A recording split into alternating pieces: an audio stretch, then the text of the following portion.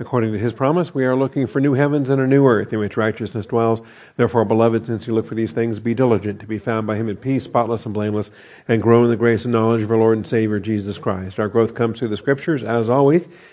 Where else would our growth come from? But turn with me, if you would, in the Word of God, in the book of Deuteronomy.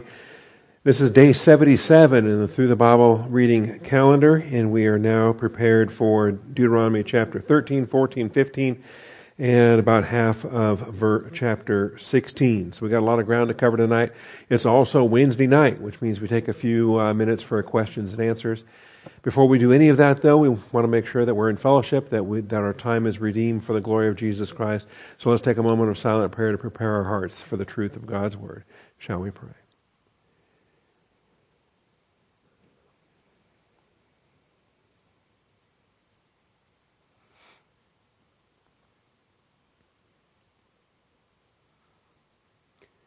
Most gracious Heavenly Father, we come before you tonight thankful for grace and truth, rejoicing in your faithfulness. And Father, you have manifested your faithfulness again and again and again throughout this Through the Bible series. I want to thank you for just an abundant study day today. And now, Father, as we assemble for teaching, Father, we call upon your faithfulness to bless our time together as well. We give you the praise and the glory, Father. In Jesus Christ's name we pray. Amen. All right. So we want to make sure we have a microphone ready to go for the live studio audience here that we can run around the room. And I just checked my emails, and I don't believe I have any old business pending, anything from email. So if there had been something earlier, I have failed to get it copied across from my email to my question and answer file. But the last thing on my Q&A file was the one from a week ago when Lance and Glenda Bingley had emailed about the post-flood Nephilim. So I think we're caught up to date and current on that. We're ready for any new questions that may come up. We'll start right there. Pastor Bob, for new believers, what are the basic doctrines you believe a new believer should learn in the first 1, 2, 3 months? That's an outstanding question, and we happen to have a basic doctrinal studies notebook. It's on the wall in the hallway out there. It's also on the website. So everything that's in that notebook, but essentially what I like to do, first thing, I like to teach confession of sin. I like to teach how to stay in fellowship, how to keep short accounts, the basics of spirituality versus carnality. Because if you don't teach that right off the bat, then this baby believer is never going to grow. They're going to spend their whole time carnal and mad at the world and everything. So I start with confession of sin and basic spirituality, and then walk through the different categories. I also like to teach. Not every pastor puts spiritual gifts in the realm of basics, but I do. Because the day they get saved, from that very moment, they've got a gift, and it doesn't hurt to start praying about it and asking the Lord to reveal it. So I put charismatology in there. I put just so many things that apply to the church age, and you'll see the categories that are there. Let me remind myself: Basic Doctrinal Studies by Bolander. There we go.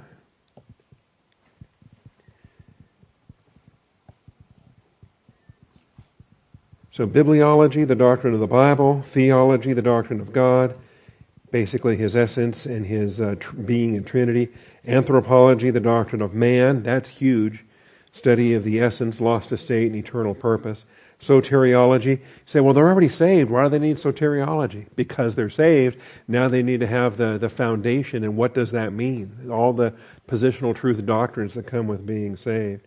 Parapetology, the doctrine of the Christian walk; how to confess your sins and stay in fellowship; the priesthood function of prayer; thelematology, on the will of God; agonology, the doctrine of the struggle; boolology, the plan of God; ecclesiology, the doctrine of the church; and charismatology, the doctrine of spiritual gifts. So that's what I include in that. All right, excellent question. We have another question across the aisle. If we can bring the microphone over there. Actually, just an add-on for the new Grace Note students. Warren doesn't have it in the curriculum, but the course is available. I generally send a new student the salvation course. Mm-hmm. I don't know, in a lot of cases, I don't know when they got saved, but if they've been saved a long time and they're in prison, it means something didn't stick in their heads. Right. And so I send this salvation course because everyone should know how they got saved and know how to tell other people, which is part of what you said, but I just thought I'd add that in. No, that's right. And that goes very well in the Grace Notes curriculum. It's those salvation doctrines do get put, I think, in Doctrine 100. I think they're in the first 10 doctrine classes that you have. Oh, on Louis Barry Schaeffer, on his salvation book. Okay, gotcha. Excellent. All right. Any questions on YouTube? Not yet. All right. We have confirmed that the chat is active, and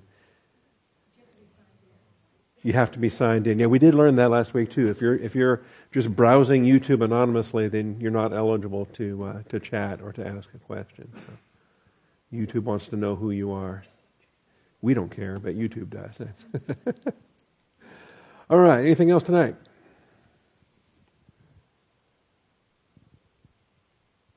Taking it easy on me, I see.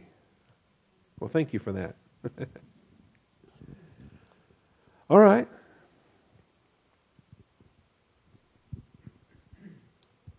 Nothing else on YouTube? All right, we'll call that good then.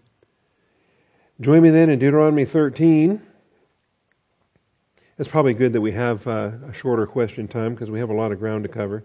13, 14, 15, and part of chapter 16, the first 17 verses there of chapter 16. All right, remember, what is the book of Deuteronomy? The book of Deuteronomy is Moses' 5 farewell messages. They are at the border. They are getting ready to cross the Jordan. They're on the verge of Joshua's conquest. And it's going to be Joshua's conquest because Moses is about to die. And they've already had the change of command ceremony. They've already had the full public view whereby Joshua was ordained to be Moses' successor.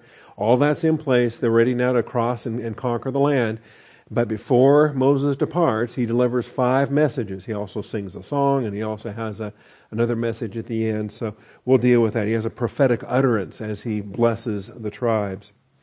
And we'll see that, especially in a nice parallel with what Jacob did before his death as well, the deathbed blessings that we find in several places through Scripture. So picking up now on where we left it last night, because we got through chapter 12 last night, and chapter 12 begins the middle of these, the third of these 5 farewell messages, and the longest of these 5 farewell messages. In fact, I go back and forth. Sometimes I call them messages, sometimes I call them discourses, because as a discourse, you actually have a sequence of messages within a much larger discourse. And I think you'll see as we just bounce from topic to topic to topic that Moses is just hitting them hard, one thing after another, after another, after another, as the Holy Spirit lays it upon his heart. So we start the chapter here as the Lord establishes a test by which Israel might identify false prophets. Verses 1 through 5 is this test. And this is going to be key, because remember, we have similar warnings in the New Testament about false teachers and whatnot. But false prophets in Israel is a big deal because they are a theocracy, and they are subject to the word of the Lord coming to a prophet, to a legitimate prophet, who, speaking as God's spokesman, has the authority to overrule a king or overrule a high priest or overrule any tribal prince or anybody else within the nation. And so the idea that Satan would send false prophets in to lead God's nation astray is not far-fetched. In fact, it should be expected. So let's look at verses 1 through 5 here of Deuteronomy 13. If a prophet or a dreamer of dreams arises among you and gives you a sign or a wonder, and the sign or the wonder comes true, concerning which he spoke to you, saying, let us go after other gods, whom you have not known, and let us serve them. You shall not listen to the words of that prophet or that dreamer of dreams, for the Lord your God is testing you to find out if you love the Lord your God with all your heart and with all your soul. Remember that it was the first commandment, the great commandment, to love the Lord your God with all your heart, mind, soul, and strength. Well, now here's the key, because we talk about miracles and how the signs that God gives, the miracle working that become the credentials, they become the mark of divine authority. And so when you observe the sign, then that should be a motivation to listen carefully to what the person is saying. Because if it's coming from the Lord, you're accountable. You got to live it, you got to apply it. But listen carefully. Because if it's in defiance of what God has already made clear, then you're dealing with a false prophet, and you have to identify them for what they are as well. So don't listen to the words of a false prophet. You shall follow the Lord your God and fear him, and you shall keep his commandments, listen to his voice, serve him, and cling to him. But that prophet or that dreamer of dreams shall be put to death, because he has counseled rebellion against Yahweh, your Elohim, the Lord your God, who brought you from the land of Egypt and redeemed you from the house of slavery, to seduce you from the way in which the Lord your God commanded you to walk. So you shall purge the evil from among you. And by putting the false prophet to death, you're not only purging in the sense of that one particular false prophet, but you're also serving as a deterrent for anybody else that may think about rising up and claiming to be a prophet as well. So the chapter begins with a warning to keep the whole counsel of the Word of God without adding to it or taking away from it. And which really, there's an awkward chapter division there. So what we think of as chapter 12 and verse 32 is actually chapter 13 and verse 1 in the Hebrew. Okay? And so the chapter division is just one verse off there. That's not unusual or weird in a lot of cases. That's kind of actually normal. The Septuagint, though, follows. So I guess our English Bible is following the Septuagint versification rather than the Hebrew versification. So yeah, whatever I command you, be careful to do. You shall not add nor take away from it. So that's how the chapter begins in the Hebrew text. And then everything else is one verse off between the Hebrew verses and the English verses. All right. So the chapter begins with a warning to keep the whole counsel of the Word of God without adding to it or taking away from it. In addition to the Lord's prophetic servants, the adversary sends forth his own prophetic servants. So just bear in mind, the adversary does not like clear and accurate Bible teaching, and he will try to pollute it every chance he can get. The false prophets are permitted by God to accomplish the signs and wonders that they accomplish as a test of Israel's love and devotion to the Lord. And we read that already in verses 2 and 3. But the Lord your God is testing you. And just keep in mind all the doctrines that we've learned up till now and what we've seen already from the book of Job, where everything Satan wanted to do, he had to get permission first, and he had to function within the permissive will of God and within the limitations that God set, when he would draw the line in the sand and say, you can't cross over that boundary.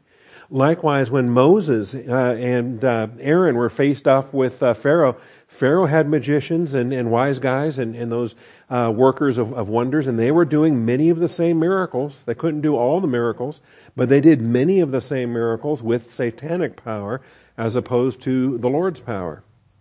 And so keep in mind, that is very real. When we get into the New Testament, and the Apostle Paul testifies to the fact that the signs of a true apostle were exhibited among you, keep in mind that that also goes along other warnings that Paul gives when he says that Satan himself disguises himself as an angel of light, and he sends his false apostles out there, and they're going to have counterfeit miracles and counterfeit signs and things of that nature as well. So we want to be aware of it. We don't just swoon over the gee whiz factor of a miracle. It gets our attention. It certainly does that. It is a sign. It is a wonder. So it has our full attention. But then we listen carefully to make sure that the doctrine being presented is consistent. And you can believe Yahweh that he would never command you to worship a God other than himself. Okay? If something just seems to be totally at odds with what we know about God, his nature, his essence, his word, what's been revealed in his word, you know, if a false prophet arises today to tell you that there is no rapture, that we're going to go through the tribulation, you know that it's wrong. Right? And that's why Paul wrote 2 Thessalonians, because the false prophets had gone into Thessalonica to convince them that they had missed the rapture, that the day of the Lord had come upon them. So just stay tuned. The miracles of a true prophet show evidence of the divine commission of the prophet and also support the message of the true prophet. while the miracles of a false prophet show evidence of the satanic commission of the false prophet because they contradict the message of the Word of God. And that's why we're told to test every spirit and to determine, to hold fast that which is good and to reject every form of evil. All right, then we get to verses 6 through 11. The Lord established a policy by which Israel might deal with such idolatrous invitations, the temptations that we face. So let's look at verses 6 through 11. If your brother, your mother's son, or your son or daughter, or the wife you cherish, or your friend who is as your own soul, entice you secretly, saying, "Let us go and serve other gods, whom neither you nor your fathers have known." I mean, it's one thing if a prophet comes in from out of town with a lot of flash and a lot of miracles and whatnot, but now this temptation's coming to you from a family member, from a loved one, somebody you trust, someone that if you break fellowship with them, it's going to hurt. Maybe it may not be easy to do. And so someone close to you is enticing you, saying, "Let us go and serve other gods, whom neither you nor your fathers have known, of the gods of the peoples who are around you, near you or far from you, from one end of the earth to the other end." Now, ideally, if they're successful in the conquest, then all of the the inhabitants of the land are going to be gone. But they're still going to have near neighbors, and they're going to have far neighbors, and they're going to have, hopefully, missionary work around the globe. They are called to be the covenant nation and to testify to the Lord among the Gentile people. Anyway, if now the enticement comes in for you to abandon the Lord and start serving idols, don't do it. You shall not yield to him or listen to him, and your eye shall not pity him, nor shall you spare or conceal him. Right? Because this is in violation of the law. In fact, you have a duty to report him, to have him put to death. So your eye shall not pity him, nor shall you spare or conceal him, but you shall surely kill him. Your hand shall be first against him to put him to death, afterward the hand of all the peoples. And remember, to execute the death penalty, you got to have the 2 or 3 witnesses, and you have to be willing to be that witness. You have to be willing to be the hand of God's justice in this exercise. You shall stone him to death because he has sought to seduce you from the Lord your God, who brought you out from the land of Egypt, out of the house of slavery. Then all Israel will hear and be afraid, and will never again do such a wicked thing among you. And so the deterrent value, just like we saw in the previous paragraph, first of all, you're removing the wicked man from among yourselves with the immediate idolater, but then also you're hindering future idolaters from even attempting it, from realizing that, this is not going to be tolerated among the covenant nation of Israel. I do think it's significant, though, where it says that your eye shall not pity him, and you can't conceal him, because, it gets so subjective. And it gets hard to do when it's someone you love. What if it's, what did it say? The wife whom you cherish? Yes, the wife you cherish, or your friend who is as your own soul. That you got to stop and ask yourself, wait a minute, okay? This is open defiance against the Lord God. This cannot stand. So these snares are to be rooted out where they are, when they are secret enhancements before they become open public venues. These snares are to be rooted out when they are individual invitations before they become group movements. Always easier to nip it in the bud, to get it when it's small, and don't let it grow. These snares should highlight the distinction between our spiritual family in Christ and our natural family. Okay? Now this is true New Testament, Old Testament alike. Of course, the spiritual family in the Old Testament was not in Christ, but you know what I mean when I put that there in the notes. A distinction between the earthly and the heavenly, the physical and the spiritual. Our spiritual duties before the Lord, and then our natural human duties that we have. The proper application of congregational discipline serves as a deterrent against future instances of such evil. And it really does. It feeds itself whichever way you go with it. If you're diligent to love God, if you're diligent to not tolerate the idolatry, if you're diligent to root it out and end it, no matter where it is, no matter who it is, if you're absolutely impartial in this and you're consistent with it, then you're going to promote with regularity and consistency, you're going to be promoting a holy people. You're going to be promoting that. There's going to be more of that. Everybody's going to be like-minded in that. They're going to see it in action. They're going to know that it's real.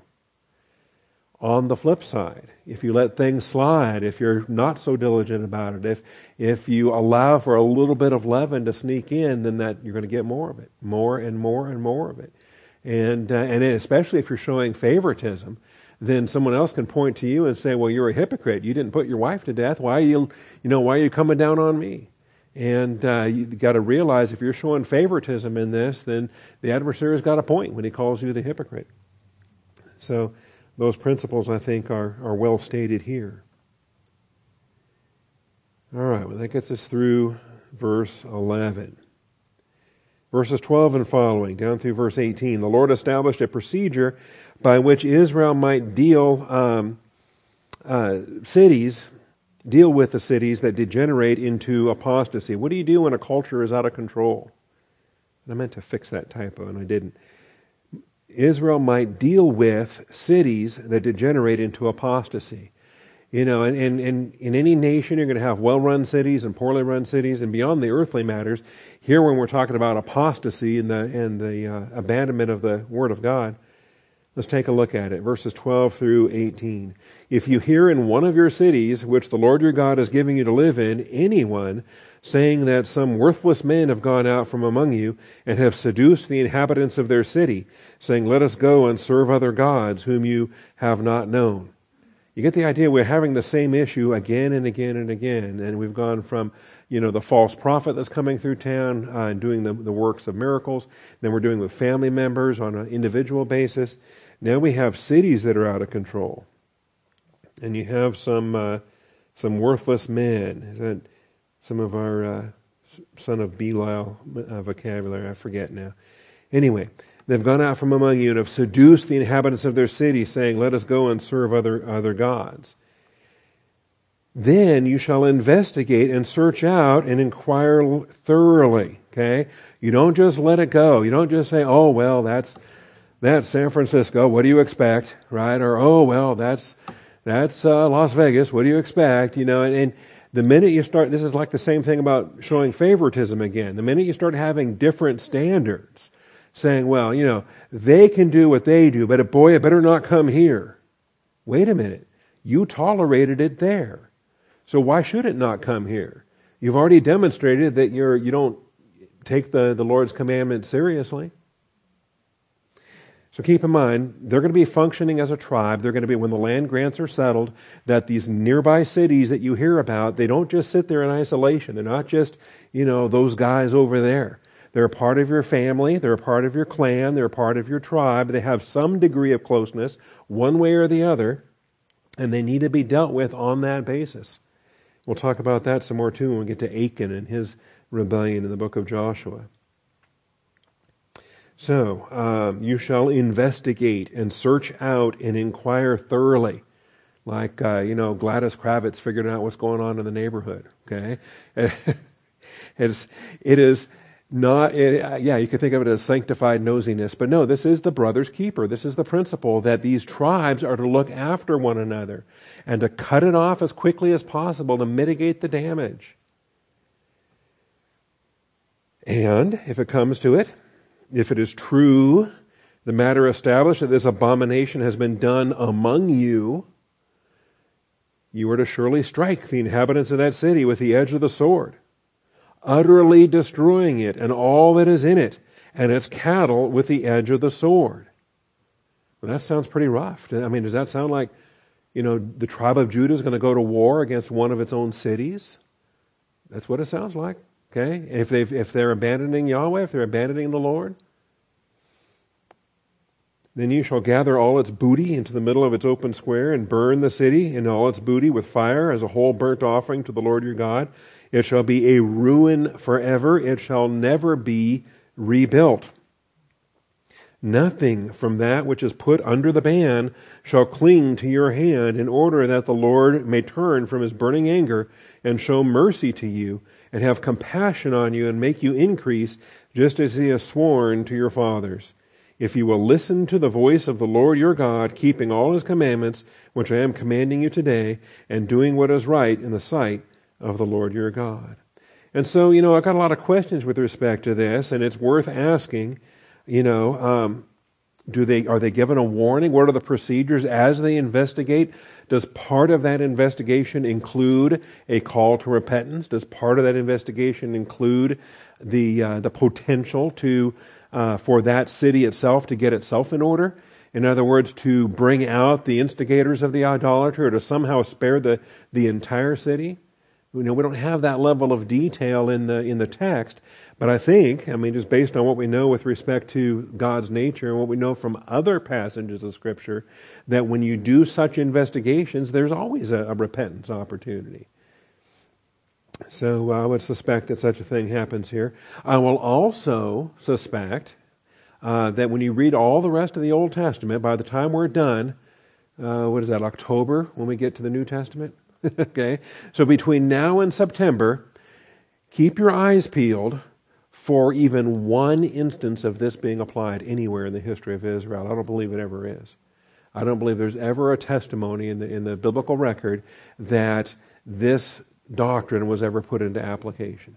Okay, and goodness knows there was no shortage of opportunities they could have done that, but there's never a testimony that they actually did. We're going to see a few instances. We're going to see a thing where the tribe of Benjamin almost goes extinct. We're going to see some other issues between the tribes where they're fixing to go to war with each other.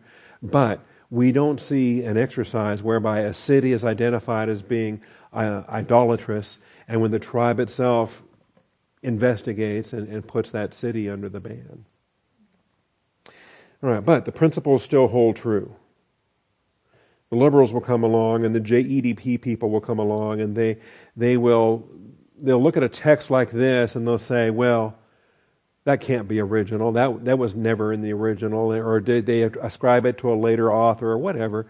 They look at something that was never done in the history of Israel, and then they say, well, it couldn't have been in the original text of Moses, or they would have done it at some point. And that's just a hypothetical that they can't prove, but part of their evidence for multiple authors of Deuteronomy. It's just garbage, as I've said many times. All right. So the Lord established a procedure by which Israel might deal with cities that degenerate into apostasy. First of all, we understand, and we know this from 2 Timothy 2:17, apostasy does spread like gangrene. Okay? That's why you root it out as early as you can. You want to root it out at the family level if you can. Because in a family, it's going to spread to a clan. In a clan, it will spread to a city. In a city, it will spread to the tribe. Apostasy in the tribe spreads to the nation. And I think that pretty clearly becomes the pattern that we see in various places throughout the Old Testament. So the family should stop the problem within the family. And that backs up to the previous paragraph. If you're dealing with it on the individual level, great. Dealing with it on a family basis, great. Dealing with it on a tribal basis, if you have to. Why did it get to that point? Once the apostasy spreads to the clan and the city, then the tribe must take the action to stop the apostasy there. At least that's the design as it's given. And I think there's a lot of ways that we can take Deuteronomy 13 and we can parallel with things like Matthew 18 and other passages of discipline where you're trying to resolve issues at the lowest possible common denominator, if you can. All right, well, that gets us through chapter 13. Then we got 14, 15, and half of 16 still in front of us. Clean and unclean animals. Moses reminds Israel of their unique relationship to the Lord here in verses 1 and 2. And like I say, this just continues on. Moses is hammering this in this farewell message. He's hammering a lot of topics. He's bouncing from one topic to another, to another, to another, just as it comes to him in this discourse. So, verses 1 and 2, you are the sons of the Lord your God. You shall not cut yourselves nor shave your forehead for the sake of the dead. For you are a holy people to the Lord your God, and the Lord has chosen you to be a people for his own possession out of all the peoples who are in the face of the earth. And yeah, the things that the pagans would do with their beard styles and their hairstyles and the various tattoos and the various cuttings and and other things like that were part of their priesthoods, part of their idolatrous worship, part of even their divination techniques, whereby they would use their own shed blood for different things. Anyway, God says, you are not them, you are mine, you will be holy as I am holy. Great reminder of what had previously been given to them in Exodus 19, verses 5 and 6. These calls to holiness, these calls to be unique, because you shall be my own possession among all the peoples, for all the earth is mine. Right? Of all the gin joints in all the world, of all the world, of all the nations, of all the world, God picked them to be His holy nation. Leviticus 20 and verse 26. You are to be holy to me, for I, the Lord, am holy, and I have set you apart from the peoples to be mine. They're supposed to be different. They're supposed to be unique. We're going to see when they get through at the end of the Judges period and they all start looking around and they start saying, oh, well, we need to have a king like all the nations that are around us have kings. And they miss the point. They are not like all the nations around them. They are different from all the nations around them. It's not a problem to be different, because God has called you to be holy. Moses reminds Israel of their dietary requirements. That's verses 3 through 21. And we dealt with this extensively in Leviticus 11. But you shall not eat any detestable thing. These are the animals which you may eat: the ox, the sheep, the goat, the deer, the gazelle, the roebuck, the wild goat, the ibex, the antelope, the mountain sheep, any animal that divides the hoof and has the hoof split in two and chews the cud. Remember, that's the rule of thumb in case new animals come along that they hadn't been exposed to before, or they import other animals, or really, what happens when Jewish people start to migrate throughout the world and they start to encounter animals that are not native to Israel? They need this rule of thumb. Divide the hoof and chew the cud. That's the basic rule. Nevertheless, you are not to eat of these among which chew the cud, or among those that divide the hoof in two: the camel, the rabbit, the shaphan, or the rock badger. Though they chew the cud, they do not divide the hoof. They are unclean for you. I think that's the one that's had 3 different translations from 3 different versions of the New American Standard Bible. I can put all 3 editions of the New American Standard Bible in parallel, and we can see that, the shaphan, and then the rock badger. That was the original 1977 New American Standard Bible. And then the new one, the 2020, cutting edge, state-of-the-art 2020 New American Standard Bible, calls it a rock hyrax. Hyrax. Which is an awesome Scrabble word. I like hyrax just for the Scrabble value of it. But anyway, just shows you all the guesswork that goes into trying to identify some of these animals.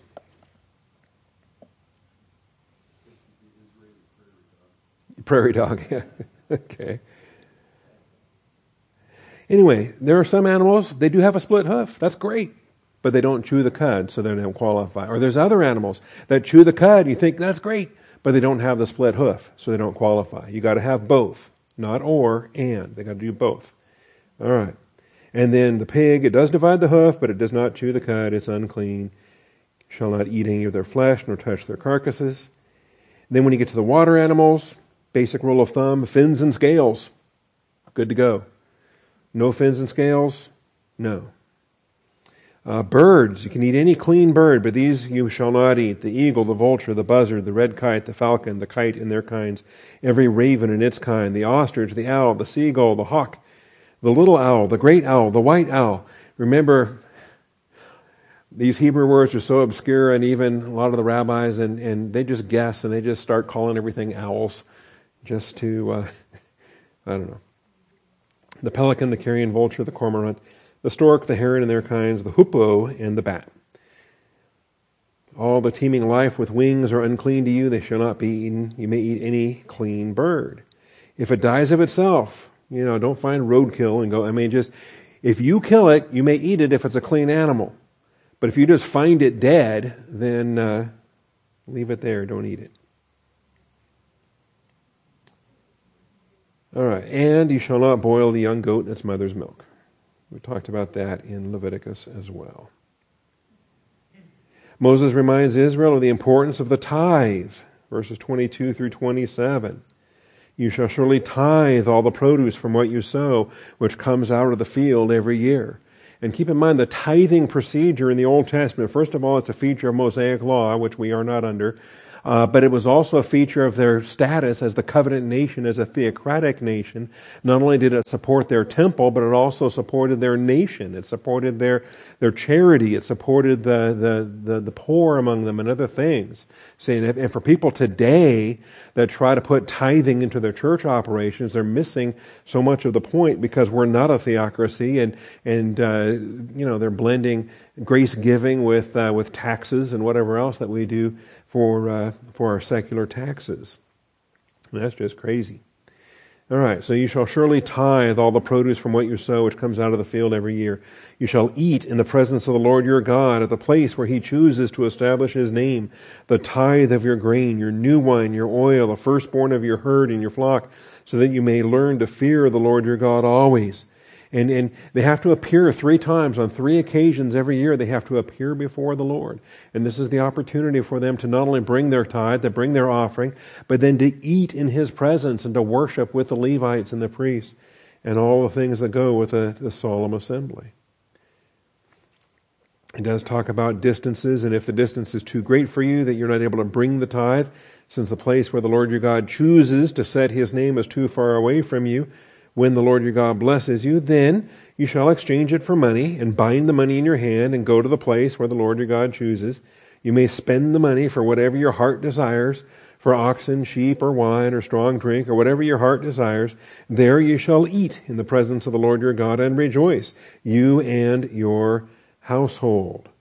You shall not neglect the Levite who is in your town, for he has no portion or inheritance among you. So these procedures are in place, and it's kind of interesting as we'll get into the conquest and the different divisions of the land. But some of them, Issachar and Asher and Naphtali, they were way to the north. Or you get to some of them and the distance to go down to Jerusalem. They've got a procedure there where they can spend the cash equivalent, and then they can feast. But they also have Levites to take care of in their territory. All right, well, we have the importance of the tithe. Remember that there is the normal tithe, and then there's the festal tithe. It's a second tithe from the previously revealed tithe. Then, as we've seen, the Lord modifies some of the requirements to reflect the new circumstances in their life as they settle in the land. The emphasis is one of celebration. I tell you, celebration. And they should be feasting, they should be drinking, they should be celebrating how awesome the Lord is. Here's the festal tithe. It's got different names, but at the end of every 3rd year you shall bring out all the tithe of your produce in that year and shall deposit it in your town. And so you have the normal annual tithe, but now you got this special one every 3rd year. The Levite, because he has no portion or inheritance among you, and the alien, the orphan, the widow, who are in your town, shall come and eat and be satisfied, in order that the Lord your God may bless you in all the work of your hand which you shall do. So the supplementary tithe, supplementary festal tithe, it's useful for the poor. It's a great provision there. Some of that we looked at in Numbers 18 and verse 21. Every 3rd year, the festal tithe went to the community to help support the widows, orphans, aliens, and Levites. Some scholars view the charity tithe as a 3rd tithe, while most view the charity tithe as being given in lieu of the festal tithe in every 3rd year. And so, depending on what commentary you're reading and their understanding of it, you may get different opinions on that. All right, which gets us ready for chapter 15. The Sabbath year, at the end of every 7 years. Moses reminds Israel that the Sabbath year, and teaches that this year of release is also the year to be for debt forgiveness. All right? So at the end of every 7 years, you shall grant a remission of debts. This is the manner of remission. Every creditor shall release what he has loaned to his neighbor. He shall not exact it of his neighbor and his brother, because the Lord's remission has been proclaimed. So there is a redemption process. If you can redeem your brother's property, you can pay off those debts, you can restore the land that had been sold. There is the right of the kinsman redeemer to redeem the property. But in the 7th year, you have the release. From a foreigner you may exact it, but your hand shall release whatever of yours is with your brother. However, there be no poor among you, since the Lord will surely bless you in the land which the Lord your God is giving you as an inheritance to possess. That's an interesting verse. And I think of a verse that says there will be no poor among you, and I think, wow. But then I can think of what Jesus said when he said, the poor you will have with you always. And so you have to take both verses and say, all right, now how both of these are true. But since the Lord will surely bless you, remember that's contingent upon them obeying the law, walking in the light, serving God with all their heart, mind, soul, and strength. And in those cases, it's kind of interesting. There will be no poor among you. And you can think about the abundant provision that's made in the crops and the animals and the wealth increase and all the rest. If only you listen obediently to the voice of the Lord your God, to observe carefully all this commandment which I am commanding you today. It's kind of curious too when you see some of these things.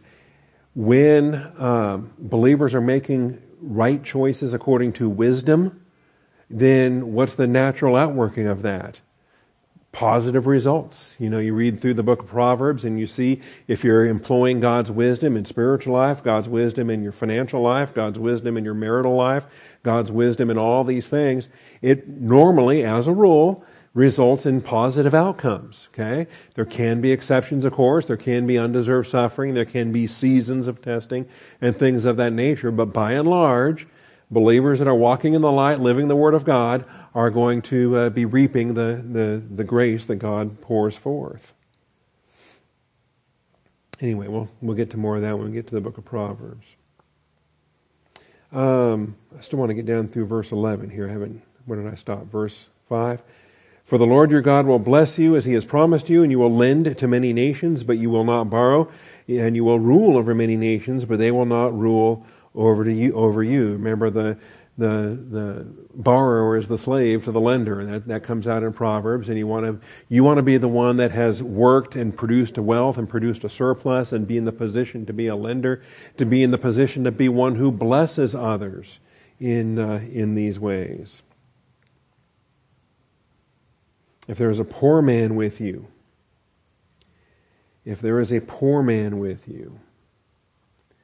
one of your brothers in any of your towns in your land which the Lord your God is giving you, you shall not harden your heart nor close your hand from your poor brother. And how did he get in those circumstances? And how long did it take him to get in those circumstances? And at what point did the work and the accumulation of wealth, and where was the malfunction there that caused the economic distress to become such as it is now? And all along those steps along the way, remember there's family, clan, and tribe that should be coming alongside and supplying wisdom and grace and everything else. Anyway, you shall freely open your hand to him. You shall generously lend him sufficient for his needs and whatever he lacks. And beware that there is no base thought in your heart saying, the 7th year, the year of remission is near. Don't get stingy in year 6. Don't get to the point where you think, well, my brother needs help, but he's never going to pay it back because he gets everything forgiven next year. Okay?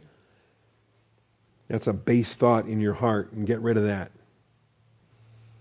The 7th year, the year of remission is near, and your eye is hostile toward your poor brother, and you give him nothing, then he may cry to the Lord against you, and there'll be a sin in you. You shall generously give to him, and your heart shall not be grieved when you give to him, because for this thing the Lord your God will bless you in all your work and in all your undertakings. When you give generously, expecting nothing in return, and then when you get nothing in return, and you still have a generous spirit and love the Lord for allowing you to be the provision of grace, there are rewards for that as well. And don't feel like you've lost anything, that you never lose in a grace procedure.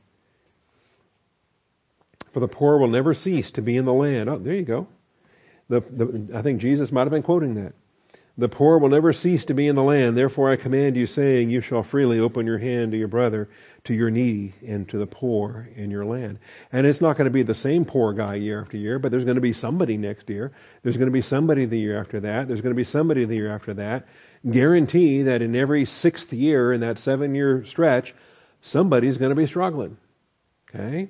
And if you have the opportunity to come alongside, if it's your family, your clan, your tribe, whatever the case may be, and you have the opportunity to do that, then that's God's test of your grace.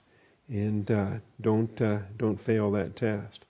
Anyway, there's more on this if you want. The doctrine of the Sabbath year was first presented back in Exodus chapter 23, verses 10 and 11. And you can go review those verses and those notes that we've already covered. Also Leviticus 25, verses 1 through 7. You can review those verses and those notes that we've already covered. Remember, this is here for reinforcement. And why does the Bible get written this way? See, we know why Moses is reviewing this, because it's a new generation and they have to learn what the parents didn't learn. But beyond that, we know why Moses is preaching it. Why is it recorded in the canon of Scripture? Why is the Bible so redundant? Why does the Bible put these things in over and over and over again? How come it's in Exodus and it's in Leviticus and it's in Numbers?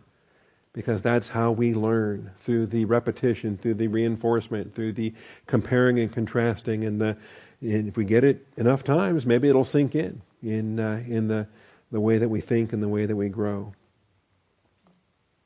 All right, verses 12 through 18. Moses reminds Israel of the unique position that fellow Hebrews enjoy, even if they are forced to become slaves for a short time. Remember, the bankruptcy proceedings in the ancient world very often included slavery. When you were just belly up and there was no way out, slavery was a very real option. And parents would sell their children, that it was very common. And then a man would sell himself if he had nothing left. This was common in the ancient world.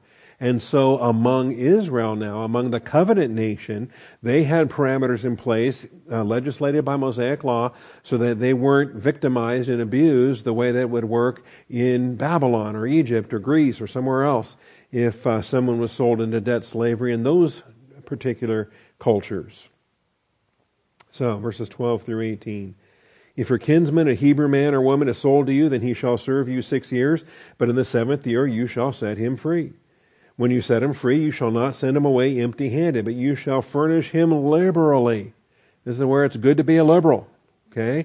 But notice, from your own flock, from your threshing floor, from your wine vat, you shall give to him as the Lord your God has blessed you. If you want to be a biblical liberal, that means you're the one that's giving your stuff away. Okay? There's other kinds of liberals in the world today that they want to be liberal with other people's stuff instead of your stuff. All right. So yes, you shall furnish him liberally from your flock, as the Lord your God has blessed you. You shall remember that you were a slave in the land of Egypt, and the Lord your God redeemed you. Therefore I command you this today. It shall come about if he says to you, I will not go out from you. Now, something may happen over the course of that slavery service. Something may actually happen, and it may happen and may develop, and it's called love. So how could that possibly happen? Well, it's interesting. Okay? How do they function before the slavery started in terms of their families and their clans and their tribes, and how are they functioning now in a slavery relationship? He says, this is actually better. I will not go out from you, because he loves you and your household, since he fares well with you. He may determine that moving forward, lifelong slavery is preferable to returning back to the status of how it was before. Then you shall take an awl and pierce it through his ear into the door. Ouch. That just sounds painful. And he shall be your servant forever.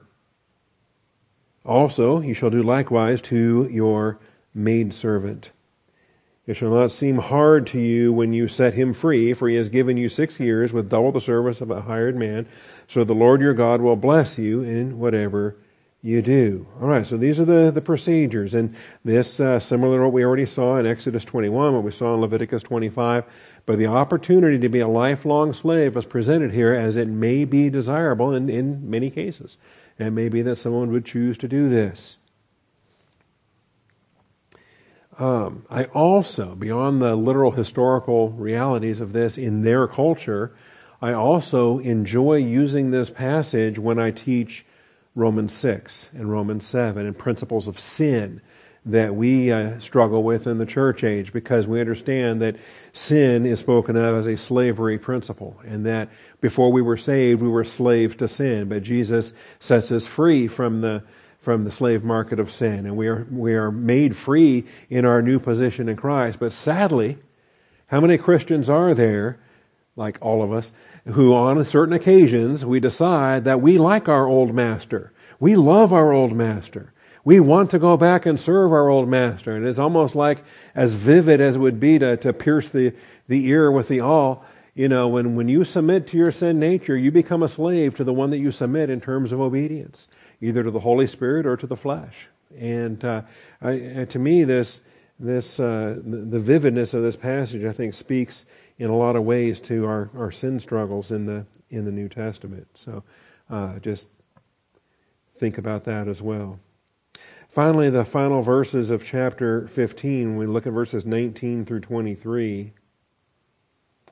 Moses reminds Israel of the importance to consecrate the firstborn of their flocks and their herds. You shall consecrate, that means set it apart, dedicate it, it is holy. To the Lord your God, all the firstborn males that are born of your herd and of your flock, you shall not work with the firstborn of your herd, nor shear the firstborn of your flock. Okay, it's the firstborn. You're going to learn the doctrine of the firstborn. The animal ritual is designed to teach you the doctrine of the firstborn. Why is it significant? You and your household shall eat it every year before the Lord your God in the place which the Lord chooses. But if it has a defect, such as lameness or blindness or any serious defect, you shall not sacrifice it to the Lord your God. You shall eat it within your gates. The unclean and the clean alike may eat of it, as a gazelle or as a deer. Only you shall not eat his blood. You are to pour it out on the ground like water. So, the blessings there. Reminders of what we've seen already in Exodus 13, verses 2 and 12. All right, so the firstborn principle is very important. You take it, you offer it to the Lord as a sacrifice. You get to eat it together. It becomes a fellowship opportunity with the priests and with the Levites.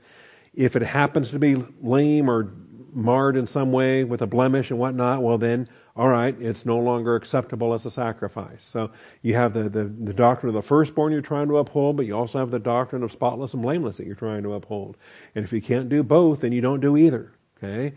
You just butcher the thing and eat it. And there you go. All right, and we still need to cover, we have 7 minutes left. We have a few verses here of verse. We've got to get down through verse 17 here. And then we will continue chapter 16 tomorrow. All right. Moses reminds Israel of the Lord's instructions regarding the Passover. So the first 8 verses of this chapter are a reminder concerning the Passover. And how many times have we seen this now? Because we not only have the first Passover in Exodus 12, but we also had the Passover a year later when they had finished building the tabernacle, and as they were getting ready to set out from Sinai, they had to observe Passover again. They're going to have another Passover. Of course, they've had 40 of them in all these years going by, but they're going to have another one explicitly mentioned when they cross the Jordan River and they enter into to begin their conquest. So here's these 8 verses. Observe the month of Abib and celebrate the Passover to the Lord your God. For in the month of Abib, the Lord your God brought you out of Egypt by night. The months have different names. Sometimes we call them, this would be the month Nisan. That's a month that they get later from the Babylonians. But here it's called the month Abib. It's the first month of the year.